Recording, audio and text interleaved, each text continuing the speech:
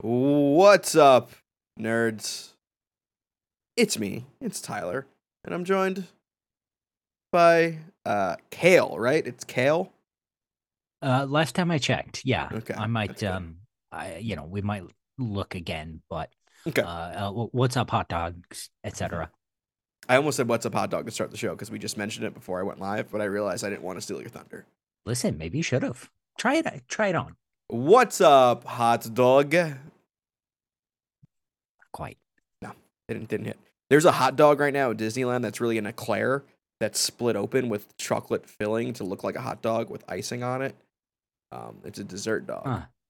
It comes with Interesting. sugar cookie fries. I kind of want it, but it's one of those things. Sugar cookie Yeah. fries. Guys, we're here for Pals Pulls. Yes, Joel, I am repping Kenny Omega. Yeah, I watched the Blood and Guts match last. I watched it today. That happened last. But yeah, welcome to Pals Pulls. This is a show where we talk about comic books. You would But know this it. one we actually talk about comic books and not Actually, talk about yeah, not strikes and movies. unions and movies and all the stuff that doesn't matter unless you care about workers' rights. And That that stuff matters. We're not here to talk about it. no, we're here to talk about the stuff that doesn't really matter. A whole bunch of pieces of paper with art and words on it. Yeah. But I don't have paper because I read digitally. So oops. Ugh. But we have Yikes.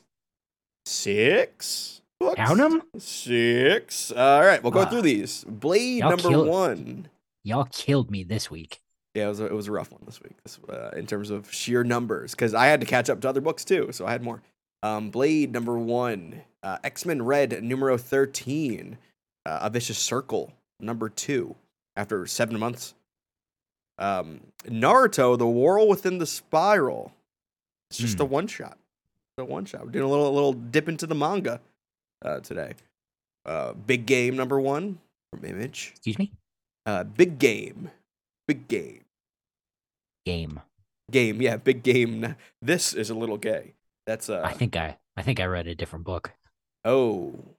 Well, you got to stop reading Marco's manhwa. Is that how you pronounce it? Yikes. Mawa? what's the Korean manga? I That's the forget. Korean one, yeah. Yeah. Manhwa.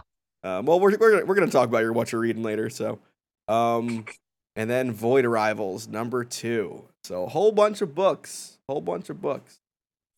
this week. But if you enjoy what we do here, as I'm fighting a sneeze that just will not come, but we'll see what happens. If you like what we do here, support us on Patreon. On Patreon, you get a couple things. Patreon's got a new episode of Palin' Around, which is a whole separate show, a third show where we talk about whatever the hell we want. And listen, it's not this month's episode, but the next one that's coming out, I've got a doozy of a story coming out. I was not able to be on that one, so I watched it. So it Yeah. was fun. It was a fun listen watch. Jordy, can you get down, please? Thank you, buddy. So yeah, check that out. The one that just came out today. We talked about what are our lifelines in life, and yes, I Yeah. made a Who Wants to Be a Millionaire joke on it. So expect that on the show. You get on audio, you get on video, and you also get newsletters. Marco just put out Marco's Muckhole, another iteration of his Muckhole today or yesterday. I forget what it was. So Marco just talks about stuff. He's always be reading the Swamp Thing, so he likes to talk about it. Yeah, I don't know what to talk about next week. Next week is my newsletter, and I got nothing. So if y'all have some ideas, You can I use it would as therapy love if you to hear want. them. Just be your open therapy there. It's too deep.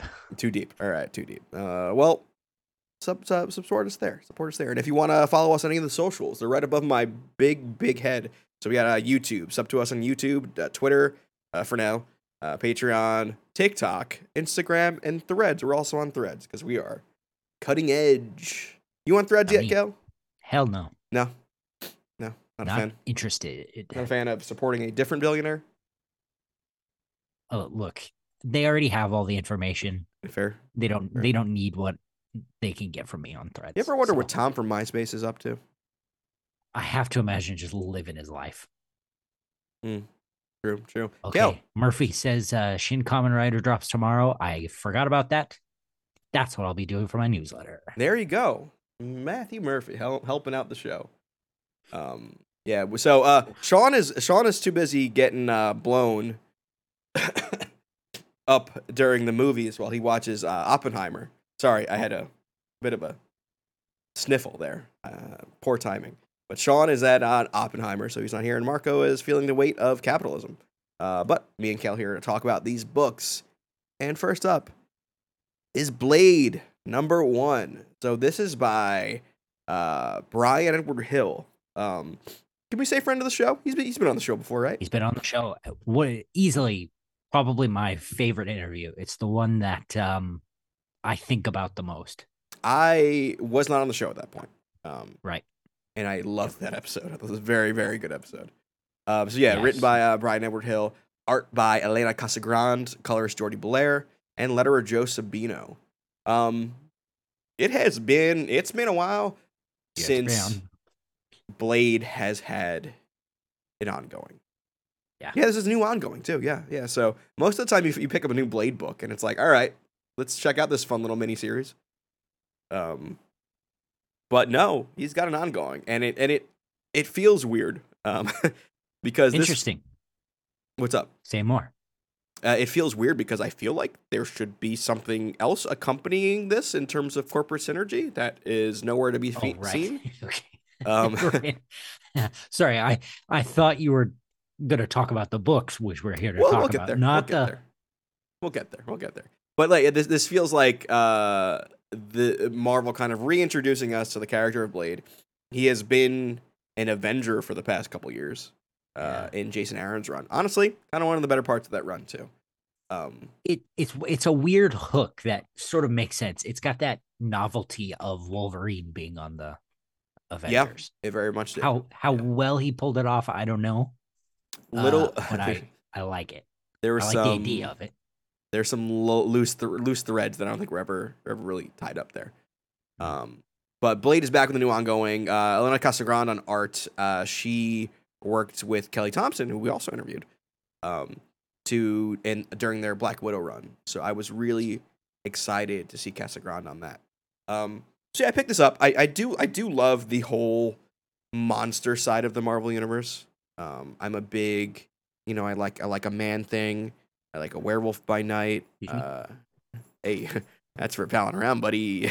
Yeah, I like Werewolf by Night. I like all the vampires. That stuff it's nerdy. You can get into like the kind of Kirby-esque monsters too, in this section of the Marvel universe. So it's nice to, I guess, go back there. But I gotta say, I was kind of left wanting with this issue. Interesting. Yeah. This is my pick of the week. Interesting. Okay, why? I had a hell of a time with this book.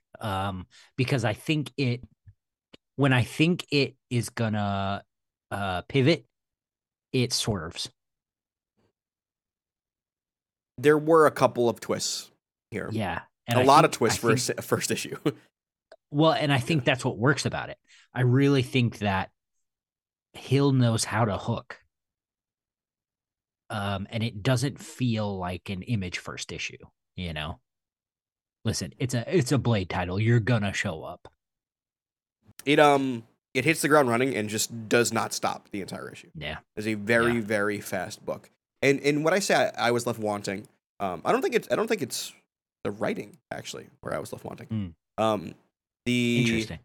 Brian Hill has a great voice for Blade. Blade is, what is my cat screaming about right now? That's probably audible too. Blade is kind of a hard ass. He kind of feels like almost like a Western character.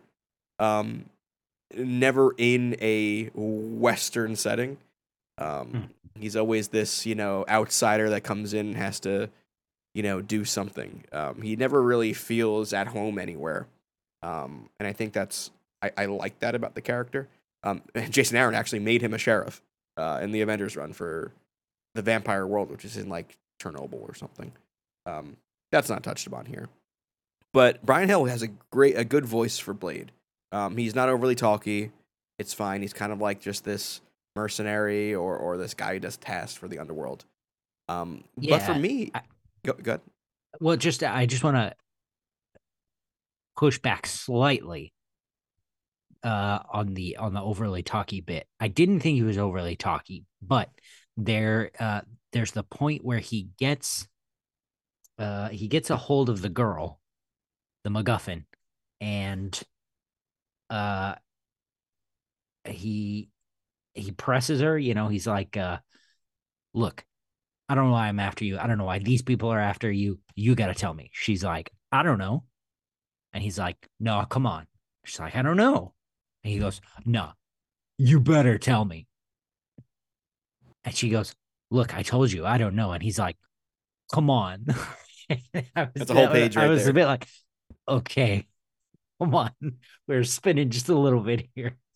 I did like the conceit that this is a very tropey first issue that gets kind of, they do the trope of you know, what's the word I'm looking for here? This guy has to do this job, and he takes in this young girl, and she can't really handle herself, and killers are after him. They don't know what's going on, and they do all of that in one issue. That could have been a miniseries for Blade, a decade ago. They do all that one issue, and it does not end the way you expect. And I enjoyed that aspect of it. My issue was like, so I guess I'm probably going to be unfair here. I'll be honest. Elena Casagrande, I think, is a tremendous artist. The art here is very good.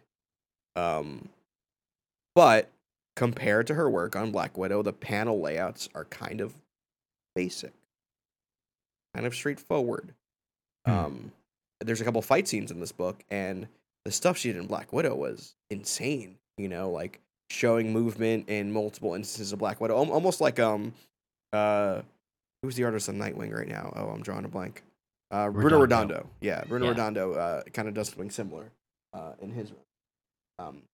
I was kind of expecting something like that. And maybe we're just not getting it in the first issue. Maybe it's like, all right, we'll get something a little more innovative later on.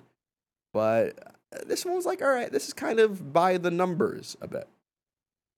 Handling wise. Yeah, I could see that. Yeah. There's I thought the page where you see the girl shift, Dana, I think is her name. You see her shift into the bad guy. They use her face is in the center of the of the page, and it the first half looks like her normal face, but then the right half, it is a subtle change, but she's like smiling on the right half, and it's like, well, hold on a second. And that could just worked really well. That could just be playing with, and if this is the case, then call me wrong, but it could be the case that like the beginning of this book is tropey, and it's very kind of what we've seen before already, and it's not until that twist that we're like, oh, okay, something's different going on here, and maybe the art was following suit, and paneling was following suit. Yeah, that could be. I also could be reading into that as well. I will say the Jordie Bellaire colors, the way digital coloring and digital art can handle light is something that you couldn't. I don't think I've ever really seen pre-digital. Like I have one of the pages up right now. There's a couple instances here where light is used because it's a vampire book. Of course it would be. But there's a scene where, Blade's looking at someone's phone in a dark room and it lights up. It almost looks like neon coming off the screen, or page, if you so have it. I thought that was very interesting because I can't remember something used that brightly before. Like it felt like I turned the brightness up on my iPad. Yeah. So there's something digital art can do a little different than traditional art, or at least maybe not as easily, or much easier than traditional art. Yeah, that's probably true. Do vampires feel all light, or is it just sunlight? I thought it was just sunlight. So there's a scene where Blade, drives a car into a nightclub, and the high beams, I guess, cause the vampires. Unless there's do you think Blade drives a UV light headlight car? Okay. That tracks. That answers that. I was like, oh, Blade must have a a tricked out car with UV light. I was- yeah. A Blade Mobile. I also definitely had the thought while I was reading this. Oh, his swords are definitely silver. It had to be. Had to be. Have to. Yeah. So maybe I was a little harsh on this, but I did enjoy it. Not my pick of the week, but I enjoyed it. I think had it ended where Mm-hmm. she Dana, walks off off the beach or whatever. Quite literally pulls her flesh off. Yeah. Well, Very that like was wild. That was Hellraiser wild. type style thing. Yeah. And Blade is left for dead or whatever. If it had ended there, I would be like, okay, whatever. But then it shows like there's an extra scene where Blade is being tortured, and somebody rescues him, and they agree to go after this demon that was Dana. And that really sold it for me. It felt like just a little extra cherry on top. That really, really worked. That's the call to action, and I think that's the hook that you need. Yeah, I think so. To get you to issue 2. I'm cool with Blade having an ongoing. I love this section of the Marvel Universe, so I will be definitely picking up issue 2. I hope, at least in this case, that Marvel is sort of paying attention to the horror trend that's going on right now. They might be a little late to it, but it seems like, there's more horror stuff coming out. They have stuff planned for October too, yeah. Yeah, and if Blade is, the flagship book for the horror line, I'm totally down with that. Yeah, it could be pretty cool. But next up, we have the listener pick with X-Men Red number 13. This is by the team of Al Ewing on writing, artist Jacobo Camagni, colorist Federico Blee, letterers by Ariana Mayer. I had to read 12 and 13. Because I just didn't. Good, then you can refresh me on what happened in 12.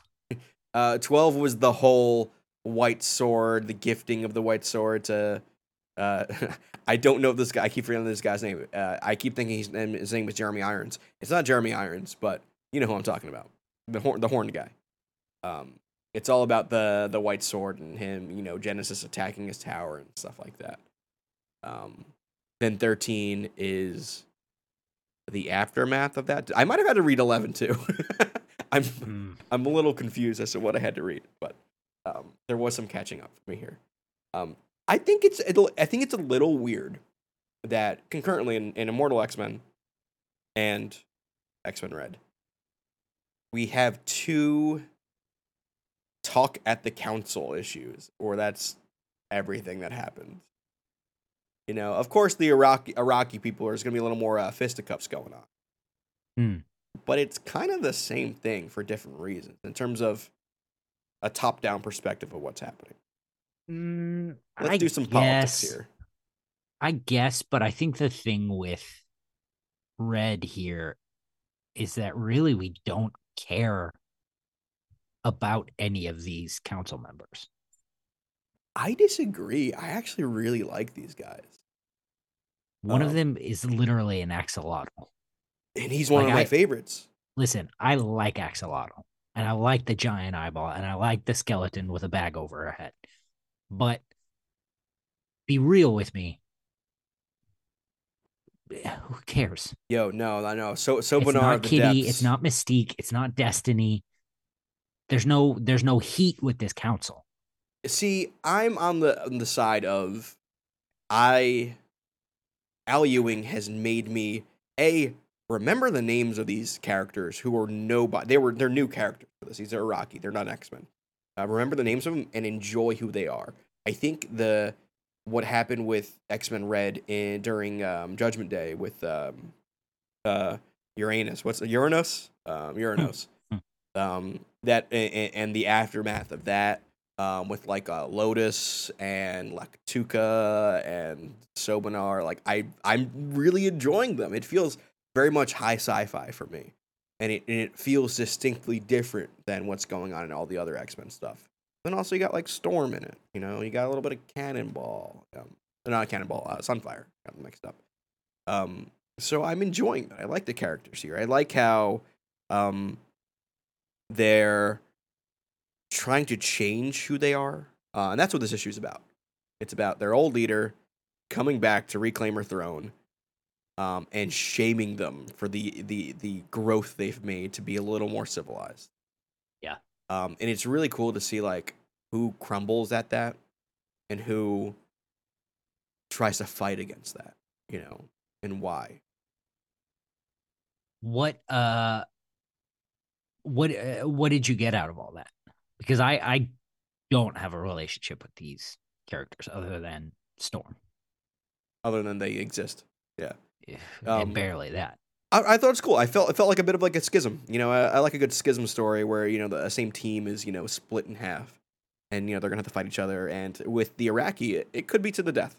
You know, it gets will be to the death teased. You know, in this and then it kind of separates. But yeah, I just like these characters a lot. I think for me the X-Men Red stuff with what Ewing has been doing as like a very large ensemble cast, because all the characters I named, it's just the council. That doesn't even consider like Nova and the Fisher King and all those guys. Like there's almost a whole separate cast as well.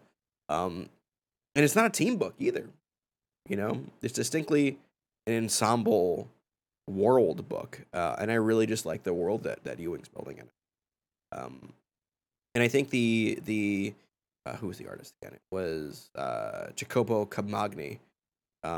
Dan did a pretty cool job on this. I think some of the backgrounds are a little sparse. I have one up here of Genesis, kind of sparse. Yeah, there's nothing there. It's just, I mean, but to be fair, I guess it would just be space. Well, there's an extra one. So got my wordplay there.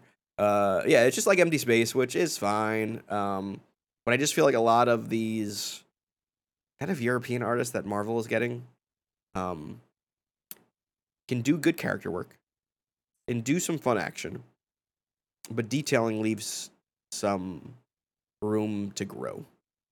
Like we're gonna talk about like Pepe Larraz later. That's just next level. Like this is good. The art's good, but it just seems like it's like they gotta just churn it out. You know what I mean? Yeah. But all in all, I think I enjoyed the issue, and I think this is my favorite X-Men book coming out right now. And I flip flop too much on Immortal for it to be that. Well, that's probably true, but I think I'm back on the Immortal train. You're on the Gillen boat. I think I'm back on. It's not quite sinking. I think we got enough water out with our buckets to, stay afloat or whatever. Yeah. Do you listen to Rude Tales of Magic? I don't even know what that is. D&D podcast. I think you'd really like it. But they have a Star Trek spin-off podcast that it's an actual play one, and Ryan North guest starred this week. Cool. And he did a character that is a time traveler, but he very much talks like this the whole time, and that's his character trait. And that's the voice I heard for the two-headed dog guy. I like him. He's new. What's his name? I wrote that down. His name is Lycan Two Wolves, Lycan Two Wolves or something. Lycaon the Balanced One. Sure, yeah. Yeah, no, weird two-headed wolf man character. Sure. Again, but I think that's where you can have fun with these designs. I have an issue though. My issue is that this whole thing that's controlling Genesis, or we don't even know if it's controlling her. It was the Helm of Annihilation, and it's now the Staff of Annihilation. And it can kind of subtly influence people by speaking. I don't whenever I hear Annihilation, I just think Annihilation Wave. Like, I Yeah. I feel like Yeah. that's just the wrong name for it. It keeps throwing me off, and that's just because I have too much of a Marvel encyclopedia in here, so I try to Yeah. I connect hear you. things that maybe shouldn't be connected. I feel like the way the Annihilation Helm was influencing people was maybe a little too subtle. I I think I got what Al was going for, but I don't think it was totally clear. So it seemed like the helmet, the staff, whatever, would repeat sort of the last thing or the last important thing that Genesis says to sort of sway whoever it's pointing at. Yeah. And it just like it sort of took a minute, and I don't feel like the reactions of the council members were quite strong enough to show that that's what was happening. And maybe that's on purpose. Yeah, I thought Uh it varied between people. Like the yeah. axolotl, like he crumbled pretty much at Yeah. the first mention of it, and like Storm was missing, her lightning bolt, and Jeremy Irons missed, his slash or whatever, which is like how I play D&D. I just miss everything.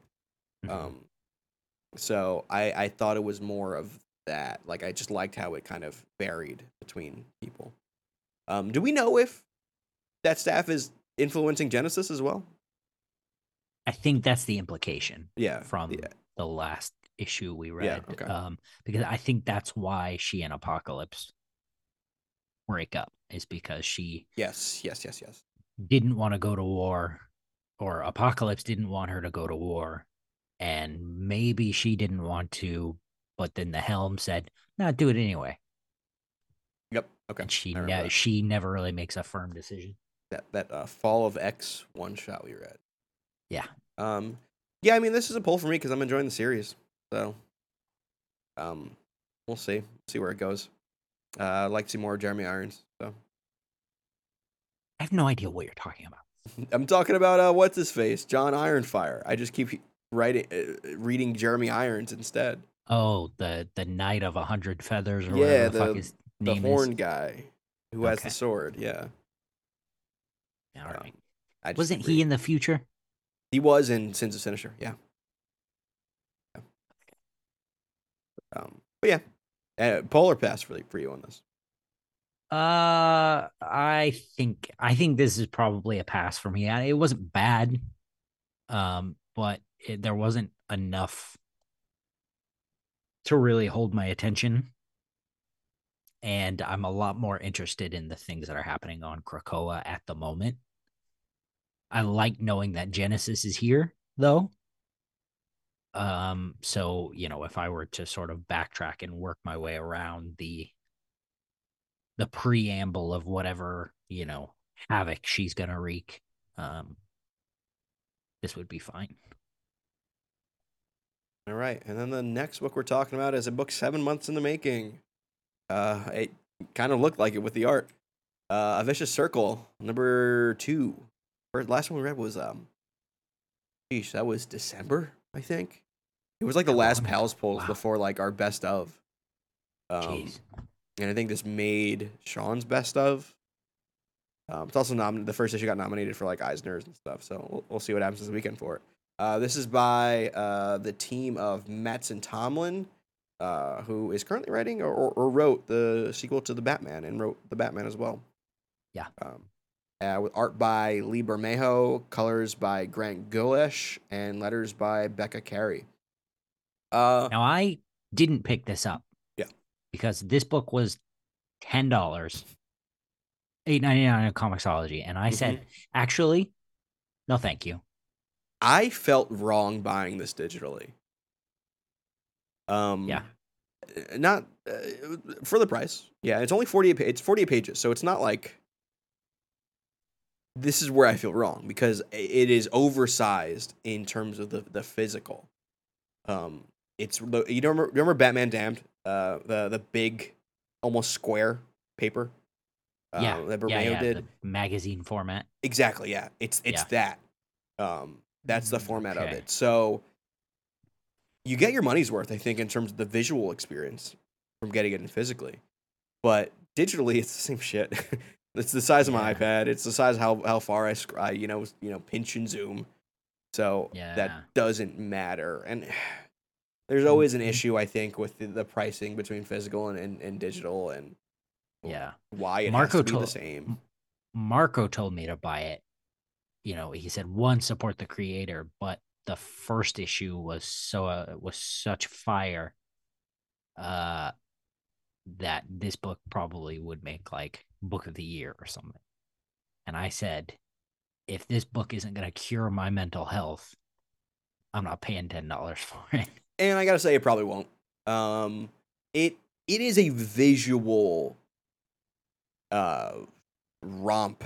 The whole premise is that there's these two guys from the future, and this issue actually explains the premise. We got introduced to the premise in the first issue. No real explanation. It was more of an extended chase sequence with people going through different periods of time. This we get the backstory where they were pretty much agents in the future. They go to this time bomb. Something wrong happens where they kill each other in front of it, and now whenever they kill someone, they get sent somewhere else in time, and they jump all over the place. And every time period has it's all Bermejo art, but it's different um, stylistically. So the first issue, the first story that we get into in here is where we left off in the first issue, where we're in like prehistoric time. It's our main character who I don't know the character's name. I'm sorry, um, but him, fighting dinosaurs and I stuff. gotta say, that's not worth $10 to me. If you can't even tell me what the main character's name I is, can't, I can't. No, it's not worth $10. he might not have one. So, um, but I didn't even read it. I think it might be like Talon Shark or something. let's see, I'm reading the solicitation right now. It doesn't mention Thacker. Thacker. Okay.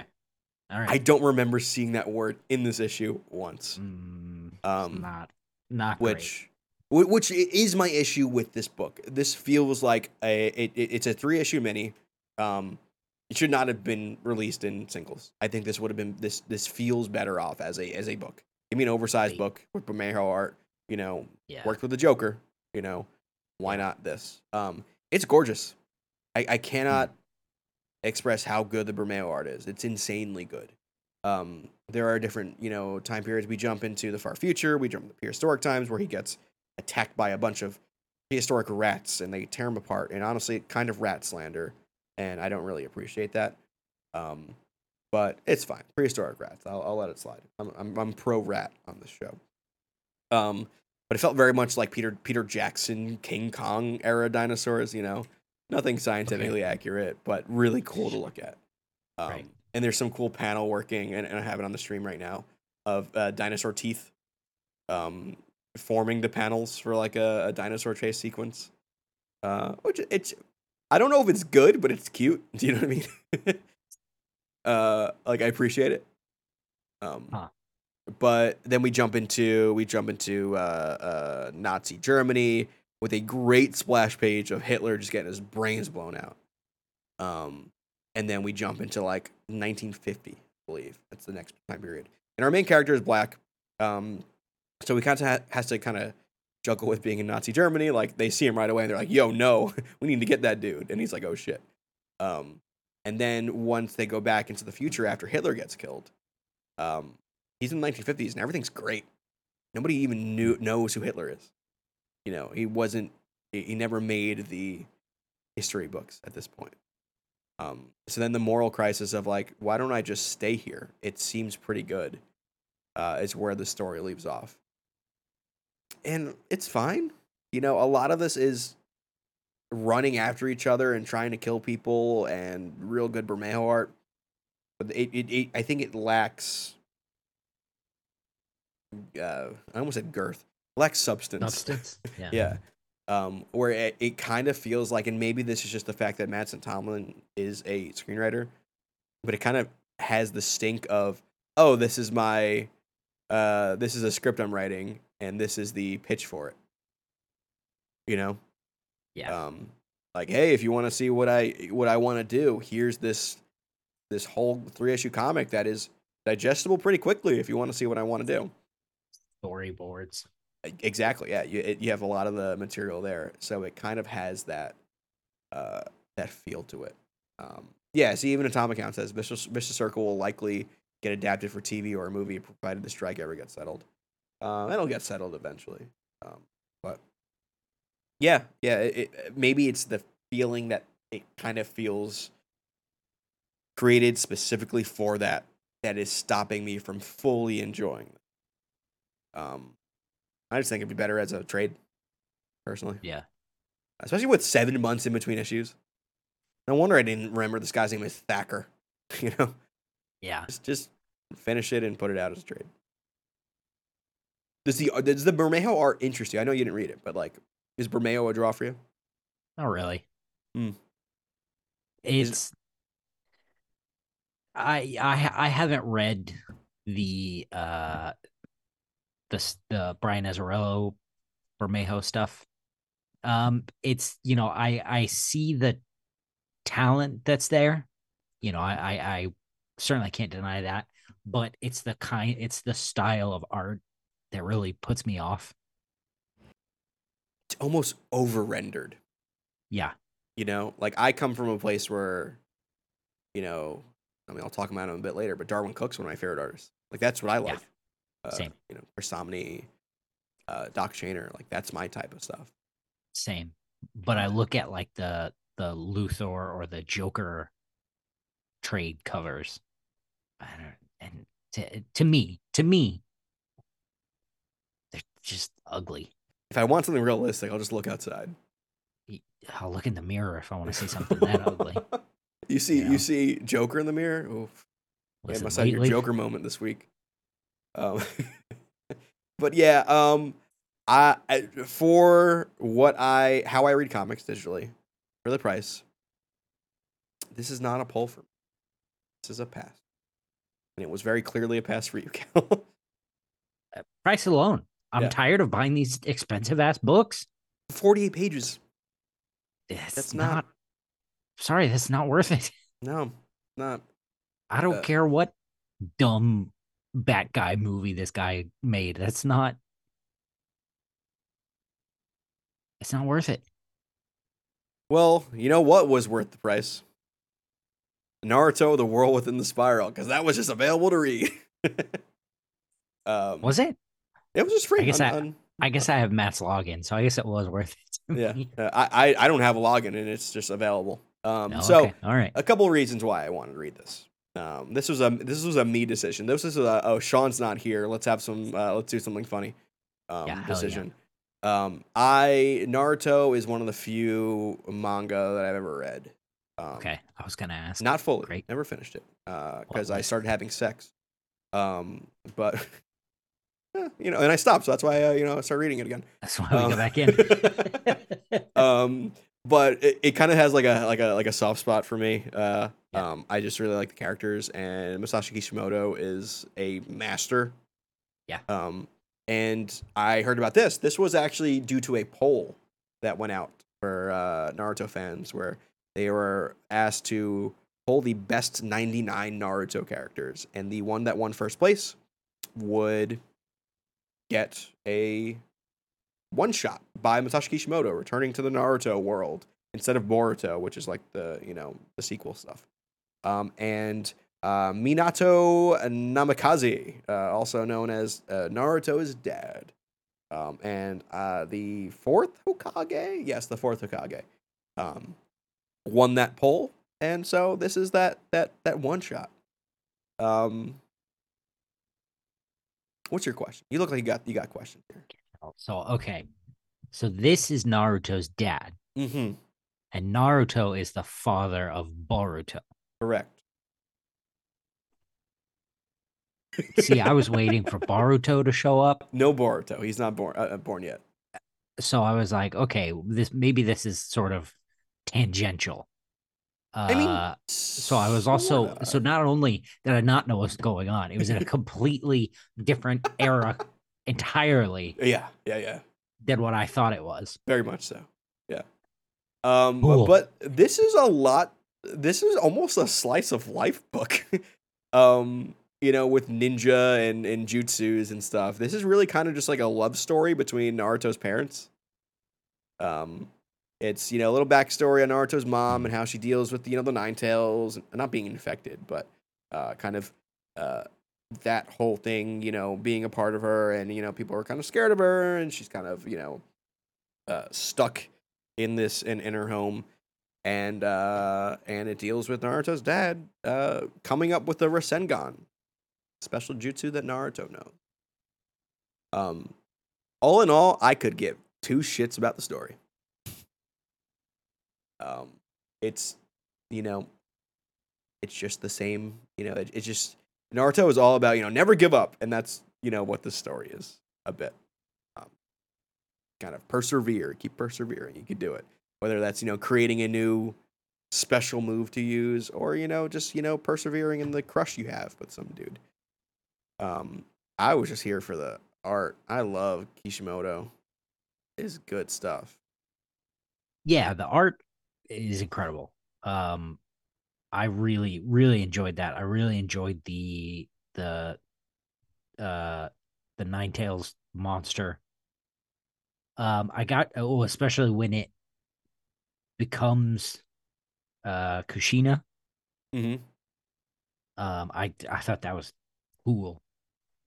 But then it turns into the black thing, Yeah, I like guess. a almost like a mini kaiju. Yeah. Yeah. And then it stabs Minato, Yep, you're doing it. You got it.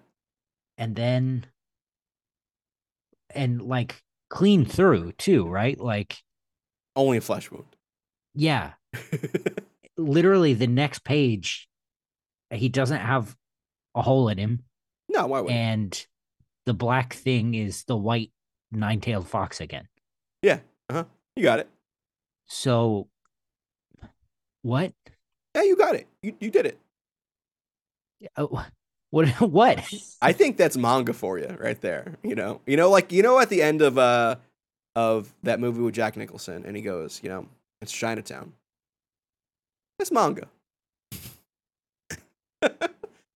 um, I guess my point is I don't totally get what happened.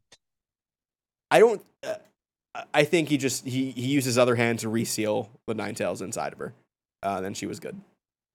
He still gets a little fucked up, but flesh wound, he'll be fine. Yeah, He needs to super he needs to ninja or blow a whatever. load so that Naruto can come about. So we didn't get that scene, that's for sure.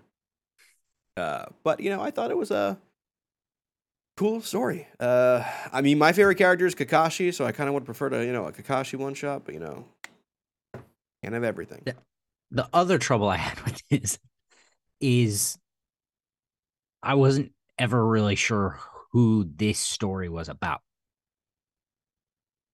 Fair. because it starts off following Minato, but he's sort of in like a ninja platoon or whatever, a ninja squad, a teenage mutant ninja squad. Mm-hmm. And then the story shifts to Kushina, who very clearly has important things going on and frankly more interesting things.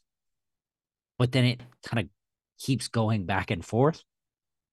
That's fair. Yeah. So I was never really sure who I was anchored to. And then the fact that you just told me that this was based on a poll where the guy was very specifically who this story was supposed to be about, I'm lost. And I don't even think his mom was even in the top 22 of that poll. So it is a lot to deal with Naruto's mom in this too. That whole thing. I mean, maybe that's just the story he wanted to tell. It's like, all right, the prompt is Minato. What story I want to tell? Origin story of their relationship and the Rasengan. Sure, I guess. And that's probably fine. Yeah. I guess. And maybe my whole problem with this really boils down to it didn't feel like a one shot to me. Yeah, And that is probably most definitely because I don't have any experience with Naruto, sure. Yeah. but this felt very in universe, baked in regular chapter of the Naruto manga somewhere down the Like a line. filler issue, If that. flashback filler issue. Sure. Yeah. Sure. Uh so I like for a one shot you would think that there would be more to hang your hat on, That's because fair. you would Yeah. want newer readers. Yeah, and then you could also just say, oh, it's manga. Maybe their interpretation of a one shot's completely different over there. Um, sure, but we Man, talk I about don't comic book. know. We talk about Western comic books in the show, so that's what we gotta Yeah. how we gotta compare it. Um, Uh I know, Matt, I know you're listening. You better get in here. I'm interested to hear what you thought of it because you also wanted to yeah, you wanted us to talk about it. So uh please speak up. if he kind of bounces in and out sometimes. So. Yeah. But yeah, that's I mean it's a poll. It's free. Why not? If you want to check it out. I will say it does take some knowledge. It's not a typical one shot where you can kind of just jump into it. Like I had to explain a lot before we talked about it.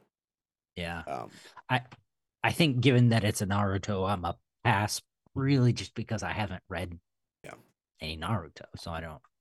I would like more one shots in like these well known manga universes that maybe I can just hop in and out of, you know, Yeah. so I don't have to read 1,000 issues of One Piece. I mean, it's not like it takes. It probably takes as Oh, long it's actually a for you thousand to read. episodes of One Piece. There's probably more Yeah, for. it probably takes as long for you to read 1,000 episodes of One Piece as much as, an issue of Immortal X-Men. It's the It is. same length of time. It's true. It's true. It's a different time suck. Matt is here. He said he loved it. Thought it was fun. Astute. Great. Not like this dude did a comic book review show and can maybe add some more nuance to that discussion, but it's fine. Hey, listen, that's what we asked for, It's fair. and That's I've what you heard asked you for. Yeah. review stuff. That's what you boil it down to too. So Especially if I don't like it. I said Kishimoto hasn't done interiors in years, so it was wonderful. Yeah, so right, that's why I yeah, wanted to put it on. yeah. The art was really good, and Yeah. actually, I did take a lot from the lettering because I've been doing so much manga lettering. I Hmm. really tried to pay attention to it, and I thought it was all handled really well. Add that little, add what you see here to your little toolkit. Yeah, Maybe. yeah, Yeah. you're telling me. Let's talk about Big Game #1 by Mark Millar, Pepe Larraz, with colors by Giovanna Nero and letters by Clem Robbins. So, this might be surprising. This is my pick of the week. And I did not want it to be at all. Mark Millar as a person is like a capitalist superhero. He is all about money and like numbers and open about it too. But couldn't help but like this issue. I think the Pepe Larraz art had a lot to do with it. But I'm a sucker for a book where I can pick out Easter eggs. I love picking out Easter eggs. Like, oh, that guy's from this book. This guy's from that book. Oh, they reference that book that I haven't even read yet, but I recognize the characters. Millar over the years, last 2 decades, I guess at this point, if we're going back to Wanted, whenever Wanted came out, because this is essentially the sequel to Wanted, has created this giant universe that has never really been expressly stated as one universe. Connected, yeah. Until I think it was Nemesis Reloaded, which was the prequel to this. Last week, so it never confirmed until last week. Essentially, Yeah. And this kind of the idea of Wanted. If you never read Wanted and you only watch the movie, the comic's very different in that it's not a League of Super Assassins, but a League of Super Villains. And they kind of wipe out all of the heroes, and then Miller's universe kind of fills in there. So this is taking, Jupiter's Legacy stuff. It's taking Nemesis. Kick-Ass shows up in this, and I thought it was a really cool scene. The Starlight, the guy from Starlight shows up in here too. Yeah. I just I love a book where I can be like, oh, look, it's this guy, and it's kind of rewarding me for the work of reading Millar for a decade plus on his creator-owned stuff. And then you give me Pepe Larraz art. Even though he kind of hits a lot of the same, this is kind of a Pepe Larraz greatest hits, with the way shots are lined up. A lot of the I picked out a page here of a couple of, there's a supervillain superhero fight. But he loves that, arm extended kind of flying in the air pose from behind. It's very much Captain Krakoa. Classic. Yeah. Classic It's superhero classic stuff, man. But yeah, I thought this was fun. I know last week we talked about, like, you still reading Ambassadors? No. They feature prominently in this. Yeah, they do. You're right. I think what's Marge holding the potato? I think it's kind of neat. I think it's neat. Yeah. Yeah, if you're into Mark Millar and what he's doing, then you'll like this. Oh, I'm not into Mark Millar as a person. I'm sorry. Well, that's not what you're saying to me. No, I don't really care much for him. Dude was on some other guy's podcast. No, I'm not being salty because he's not on our show, but like the other guy's podcast is like, oh, MCU strikes again. Barbie is feminist propaganda. But like Millar is probably only on that show because he sees, YouTube sub numbers that are really high. I mean, that's why he signed a deal, getting himself trapped at Netflix. It's true. So. Millar is like a sentient Twitter algorithm. Yeah. This to me felt like the beginning of an action movie. Sure. And I think it pulls that off really well. So Millar obviously has the talent. But I can't get into this. No. I just can't. I don't care about a bad guy league coming in to kill all the superheroes. I don't know. It's weird to say that it feels like that's every other book, because very obviously not. We haven't had anything like that in a while. Sure. This even feels like almost a return to a dark age. When you say dark age, I think of Astro City Dark Ages, which kind of similar. Worse than that. Way worse than that. I mean, bringing up Astro City, like I don't think of anyone else who's created a quite a coherent universe. For superheroes. Is this a coherent universe? He, like you said, he only said it was connected last week. Like, sure, just because you say it's all connected doesn't make it coherent at all. I thought that even though it was within the last year, I don't think it was last week, but within the last year, it was announced that this is all connected universe, and they're combining for this big game thing. I think it was like an October. It might have been New York Comic Con announcement of last year, but I think the pieces fit well together. You got the guy from Prodigy showing up in here, trying to put all the pieces together in his head. Kick-Ass is useless, trying to figure out where he lives. You don't like Kick-Ass, do you? I really don't like Kick-Ass. No. Yeah, we know all the Easter eggs are there. That's what this felt like. This felt like a roundup of all Mark Millar's characters, and they're gonna get together and kick ass. The highlight here really, really is the Pepe Larraz art. Because even getting through the dialogue and the setup of everything, the visual storytelling is incredible. There's specifically the page, and I have no idea who these characters are, but they're standing over like the pile of bones and it's just before we meet the embassy again. But the character says, "Come with me, I'll fill in all the blanks."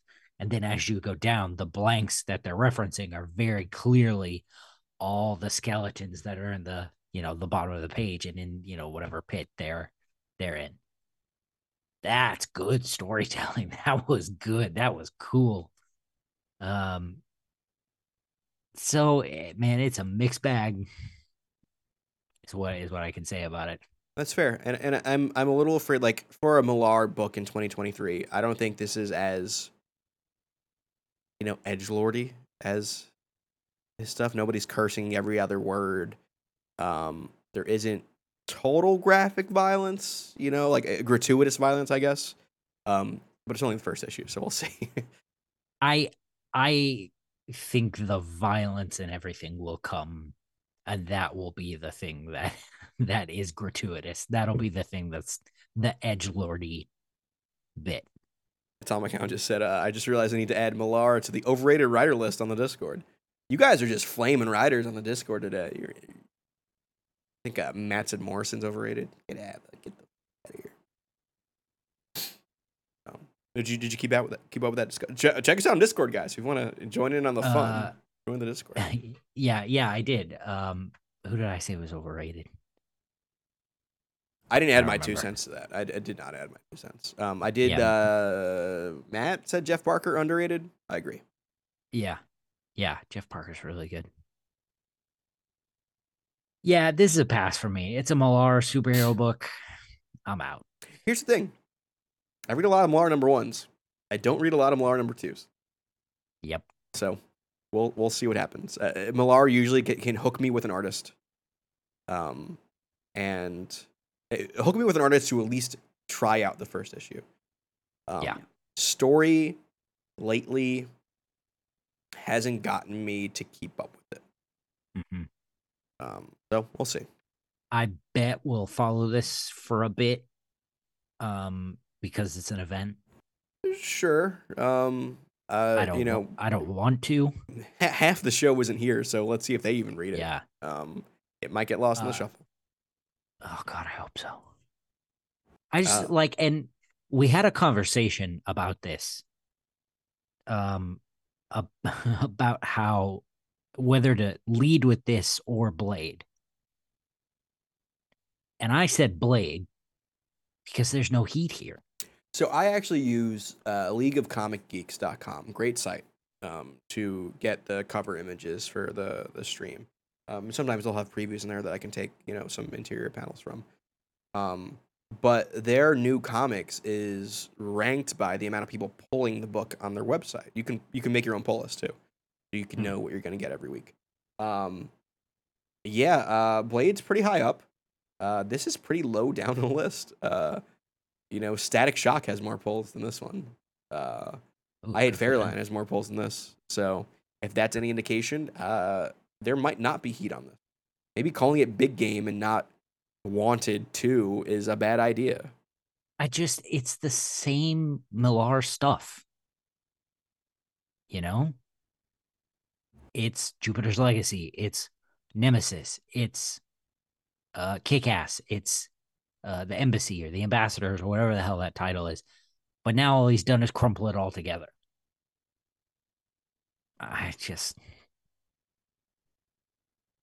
We'll see. The book that got pulled the most on this website this week is actually World's Finest, number 17. That is, if you guys aren't reading that, that's a fantastic book. I love that book. It's the world's finest. It might be. But speaking of creator-owned, not multiverse, but I guess universes of characters. For our last book, we checked out Void Rivals, number 2. This one is by Robert Kirkman with writing, art by Lorenzo De Felici, colors by Matt Lopez, and letters by Russ Wooten. The first issue was notorious for kind of revealing that Image Comics has the rights for Transformers, and I guess tangentially G.I. Joe, even though that wasn't in the book. And that this book will be part of that universe, the G.I. Joe Transformers universe. Yeah. And I think we generally, all of us, liked the issue, from what I remember. I feel like you and I actually really, really enjoyed the first issue. I did enjoy it. Yeah, I did too. This not so much. Yeah, yeah, This really felt like, all right, our gimmick is out of the way. Let's info dump now because this is a sci-fi book. You got to info dump in a sci-fi book. yeah. I think of like the opening to the most recent Dune movie. The thing is a giant info dump at the beginning. Guys, just because it's sci-fi, you don't need to do this because that is half this book, and the second half, it's just issue 1. You know what I mean? Like, Hmm. the info dump, it looked nice. I do like the Lorenzo De Felici art. I think it's good. Right. Yeah. Um, Love his characters. yeah, The figure work. draws a mean space. But because it's all info dump, I don't get time with these characters really. I don't. Even by the end of issue 2, I don't really know if I have a total grasp on the voice for everyone, or I guess the two main characters, just yet. I think we get a little bit of stuff with the I guess our main character's dad, Hates him. Derek's dad, who Yeah. I guess is the king or something. So Good grief. some wrinkles in the story there. But this was a little too heady for me. I kind of got bored, if I'm being honest. Yeah. It was kind of a sad departure. Um, it's it picked up again once they got off the planet. But that's the end of the book. Yeah, And you get then two pages after that. Yeah. yeah, and then you get sort of another surprise, but I don't know what this is. I don't think it's anything that's known. It's just like, all right, Yeah. bounty hunters. Which space Yeah. bounty hunters. I love a space bounty hunter. Sure. Who doesn't? Idiots don't. But I want like what I want. Like I don't care about global conflict. Like sure, there's two warring races that are almost identical. Like you could tell that pretty quickly. It's an easy thing to understand. Well, and I feel like they did. Except it was half the book. Well, I mean, in issue 1, I Oh, feel fair. like they Yeah. they sold that really, really well. I would have I just don't- preferred a continuation of that. I don't know why we needed that first half of this book. Like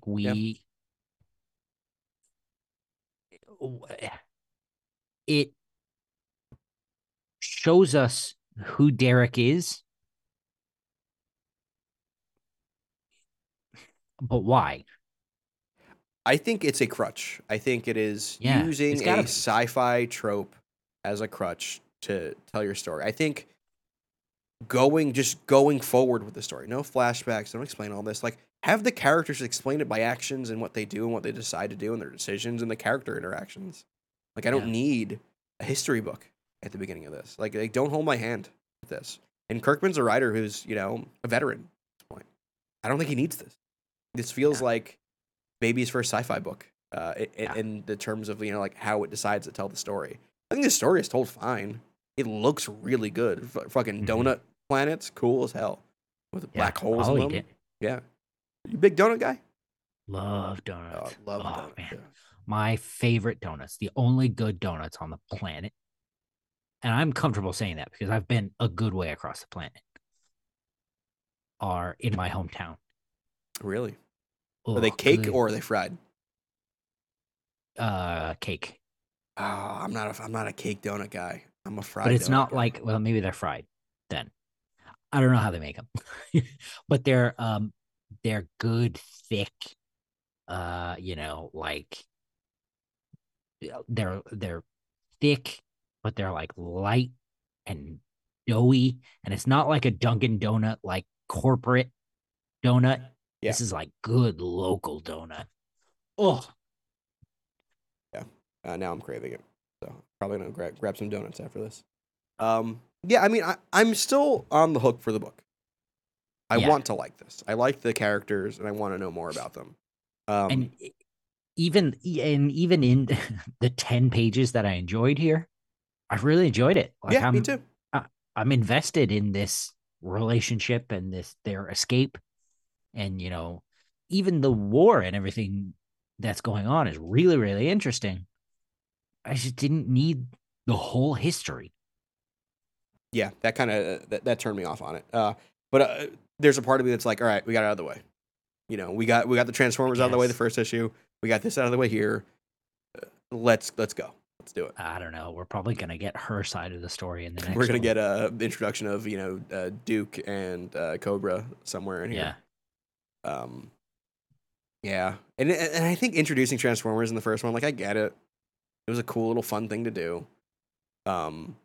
But now I'm waiting for it. You know what I Yeah. mean? It's like Yep. Chekhov's Autobot. Like you showed it first, where is it going to show up later? So it's fine. It's fine. I will be continuing this though, and even though I might have been a little harsh on it, still a pull. I did like this. Still a pull. Yeah. I still enjoyed it. So those are the books we're talking about, fellas. That's it. We did it. But we got a little thing called What You're Reading, which is not just about reading this week, but for me it is. So I was gifted something called the Parker Martini edition. Oh, Tyler. Matthew. I want that so bad. Yeah, Matt gave me this for my birthday, and it is gorgeous. Man. It has the Brubaker Phillips Parker story in this too. So I have Sean Phillips art that's this big. It's probably like to scale, honestly. Yeah. And it is good looking. I love Darwin Cook. I think he is maybe one of the best modern day artists ever. Or that can be modern ever. But yeah, and Parker is just good noir shit. Yeah, and it doesn't get the love it deserves. No, it's probably because it was never really like it wasn't. It's not a superhero book. It wasn't a superhero book when independent books were really like Image wasn't really I mean, it was, but it wasn't like the behemoth of like independent non superhero stuff. That people know it as. It was like, oh no, that's the other superhero stuff. Yeah. It's Parker's an adaptation, right? It's an adaptation. I believe so. Yeah, it's I forget. It's in here somewhere, but it is an adaptation of fiction, I believe.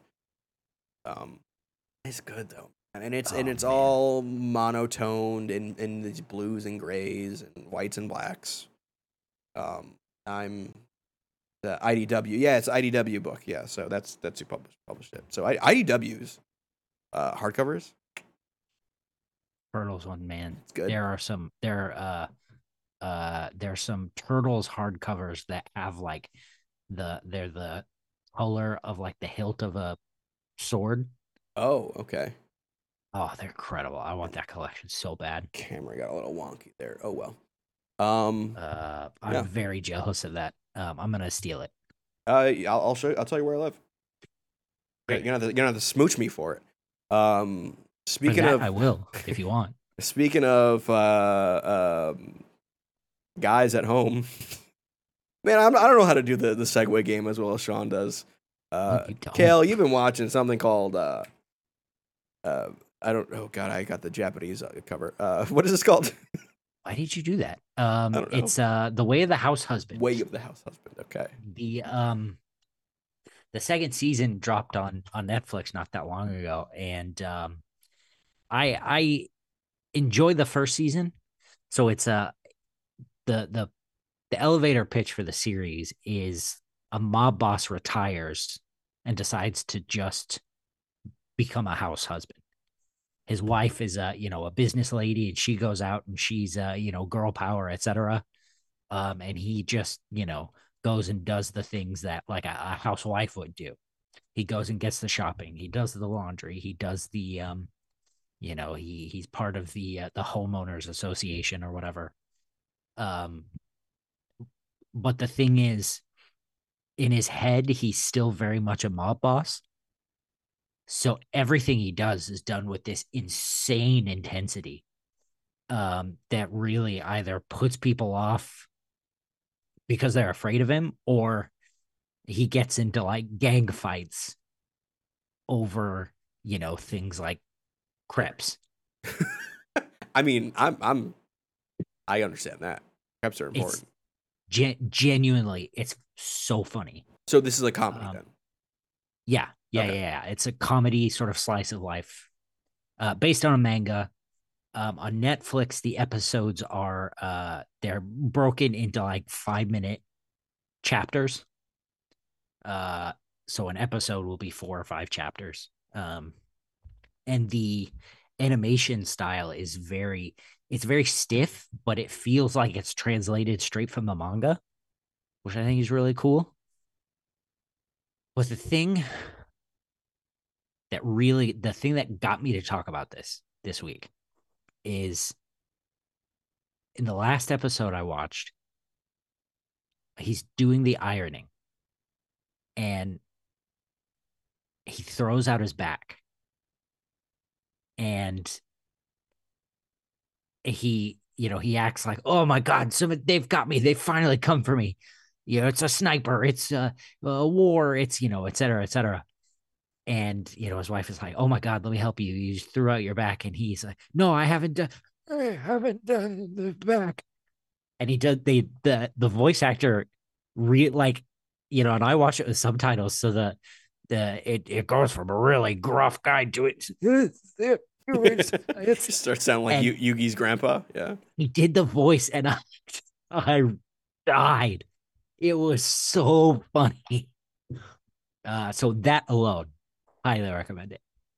Yeah, we got people who listen to the show that like anime. So sure. Spiral of Storm says, I love Way of the House Husband. Brilliant stuff. It's great, man. I'm anti-anime, so I will not be watching. The cat is a character in it. So You might have got me. I might have done it. I'm a simple guy. Uh, hey, listen. and to end the show, we have a couple of Palace Pulls we want to talk about for next week's show that I may or may not be on. So first one is, for me, Incredible Hulk #2. I really enjoyed Philip Kennedy Johnson and Nick Klein's work on the first issue. So I'm excited to see where this goes. It is probably they probably did the most one of the most gross Hulk transformations I've ever seen on paper, which is saying something because Al Ewing's Immortal Hulk was a thing. So I'm really excited to see where this goes. This kind of has like a horror vibe to this book that I think is great. Mm-hmm. And you and I also wanted to check out X-Men Hellfire Gala 3, #1. Yeah, listen. The business in Immortal X-Men gave the Hellfire Gala stakes. So I'm interested. Again, I don't care who ends up on the X-Men team. It's going to change next week anyway. So, but I'm interested to see the way they dissolve the council and how that whole thing is going to work. And I want to see what's going to happen. One of the interesting things is that Nimrod is on the cover. So, what'd you call me? Nimrod. And Juggernaut's on there. I wonder if he won the vote. I wonder if that's why he's on the cover. Kind of a spoiler if you put him on the cover, though. They did spoil it. Is it Juggernaut?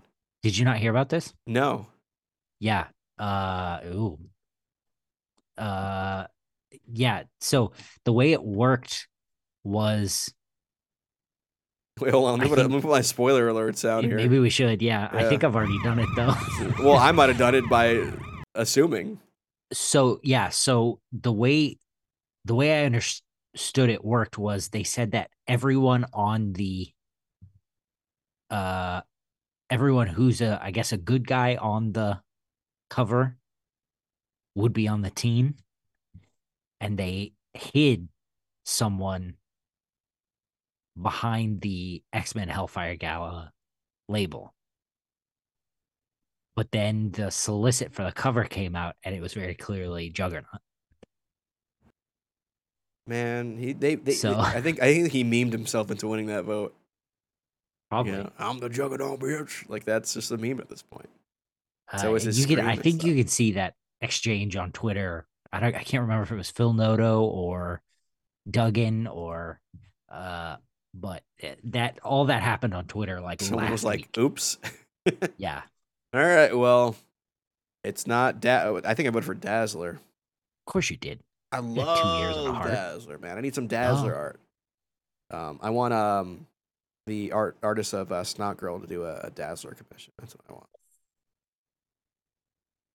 You are you in the camp of Taylor Swift as Dazzler? Hell no. Oh, interesting. She got a long back. I don't care about her. Okay. Yeah.